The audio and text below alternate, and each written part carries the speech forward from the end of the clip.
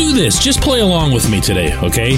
Come up with a plausible scenario in which Ron Hextall keeps his job after all of this. Good morning to you. Good Thursday morning. I'm Dejan Kovacevic of DK Pittsburgh Sports.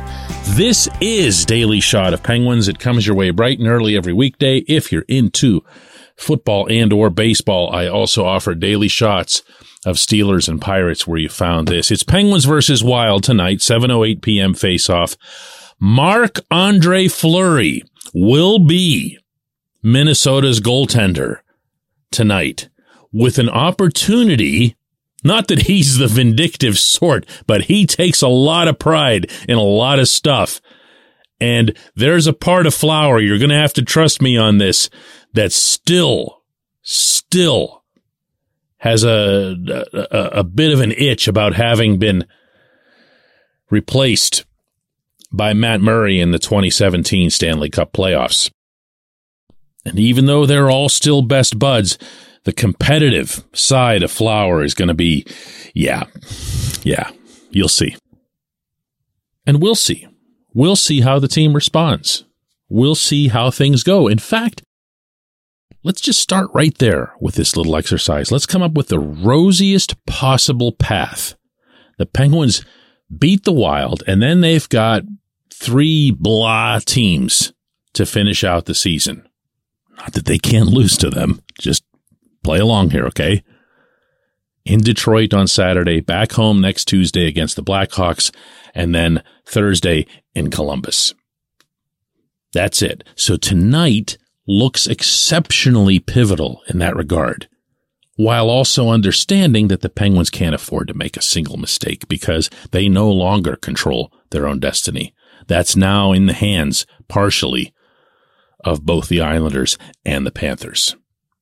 But let's say they do it. Let's say they take care of the Wild tonight. Let's say they chase Flower. You know, the whole thing, and the crowd goes nuts and they're chanting Jarry, Jarry while Flower's down there, and everything just goes beautifully. And then they go to Detroit and remember how awful they were there a week ago, and they take it to heart and they clean up on the wings. They do what everyone does to the Blackhawks, and then they do what everyone does to the Blue Jackets. And they are in the playoffs. Oh, wait. On top of that, they're the 7 seed. All right? Stay with me here, okay? They're the 7 seed, which means they face the Hurricanes, who still don't really have a complete roster. They do a lot of things really well, but until the Hurricanes are set in goal, they're not going to be a real live playoff contender. I firmly believe that. Been saying it for years. So they get into the playoffs and they pull off the upset. And they win a playoff round for the first time in half a decade. And everyone's thinking, you know what? I'll give all these guys credit. They really fought their way through this. We never saw this coming. Now what? Do you still keep Hextall? Do you just forget all of this damage, this very real and enduring damage that's been done? You got to understand, my friends, this isn't damage that's been done to the 2022-23 NHL season. This is close to $15 million that's gone into Jeff Carter, Mikael Granlund, and Jeff Petrie toward next season. And in the cases of Granlund and Petrie, it's the season after that, too. And with the NHL not appearing to be ready to budge on the whole escrow thing, don't make me bore you with that, that's going to keep the salary cap where it is. This is $15 million out of 82. That's really, really hamstringing your roster. These are mistakes that I don't know how they are pardonable, barring. But see, okay, let's just keep it going then. I was about to say barring, but let's make the rosy scenario go. Let's say, all right, now this is the part that's going to really require a leap on your part, as if the rest wasn't tough enough. Let's say that Carter magically reverts to his playoff form against the Islanders a couple of years ago and just dominates. He's the Penguins' best forward. And Granlund decides, you know what? I haven't shot a puck on net in the NHL in about 4 years. I'm going to start doing that now. And he pops a couple. And Petrie looks like he did down in Tampa a few weeks ago. Remember that game where he pretty much owned the Lightning at both ends of the rink? Let's say all of that is an integral part of getting past the Hurricanes and getting to that second round. You notice I'm not taking this story past the second round, right? Okay, good. Even then, what he's done, the mistakes that he's made, the money that he's squandered, the cap space that he has squandered now and into the future, the way that Seattle expansion draft wasn't just botched, it was butchered beyond recognition.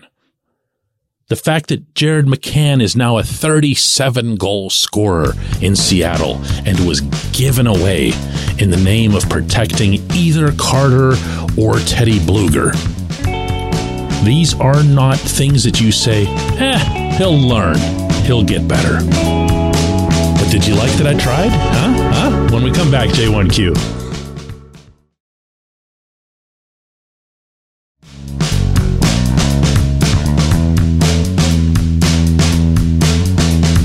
Today's J1Q comes from Ron Davis, who, in taking issue with the lead segment to my Daily Shot yesterday, says, DK White feels sorry for Mike Sullivan. He, along with his staff, are part of the problem. If Ron Hextall and Brian Burke are let go, then this coaching staff should be let go as well. There's no gray area, in my opinion. Cleaning house means cleaning out everybody. Well, no. I'm sorry. I've got either a fatal soft spot in my heart for Sullivan and what he's brought to the city of Pittsburgh and how good of a coach he's been for such a long time here, that while I have openly, publicly, and voraciously at times challenged some of his decisions, notably the personnel decisions related to Carter, Brian Dumoulin, and a couple of other players, neither of whom are still on the roster,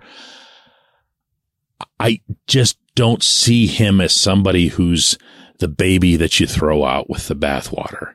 To me, if you had a responsible GM in place, if you had someone who knew how to carry themselves through an expansion draft, if you had someone who knew not to sign Carter to a 2-year extension at age 35 and then throw in all the no trade clauses and everything else, and you still had McCann here, and you still had Brandon Tanev here, and you still had Mike Matheson here. Okay, Matheson's been a pretty nice player up in Montreal for the most part when he hasn't been fighting injuries. You'd have goaltending here, I think. I don't believe that you'd have had another GM sit on this same duo for as long as Hextall has sat on Tristan Jarry and Casey DeSmith. And if your comeback to this is, well, don't you think he consults the coach? Don't you think he says this and this to the coach and then the coach has to go along with it? My response to that is, I don't care if he does. Because being the general manager of the team, or even the de facto general manager of the team, is not in Sullivan's job description. He is not qualified to do it. So if Hextall's going around the building asking, who do you want, then he's not qualified to be the GM. I can't, here's the part that I can't get over, okay?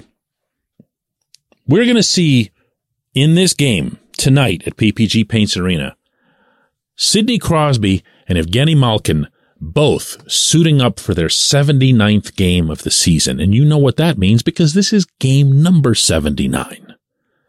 They've been healthy the whole way through. They've been productive. They've been point a game. And all this GM had to do was to go and find himself some scrubs who'd hustle.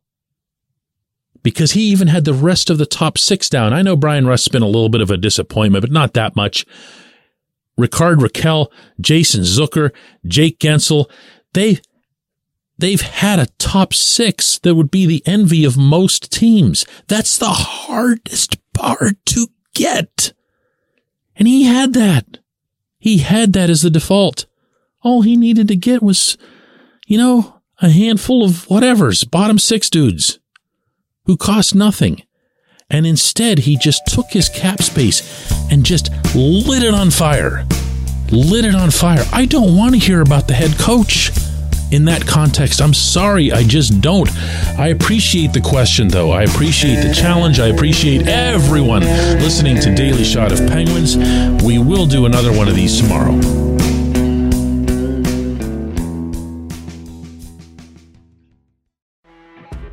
You know when you're listening to a true crime story that has an unbelievable plot twist that makes you stop in your tracks?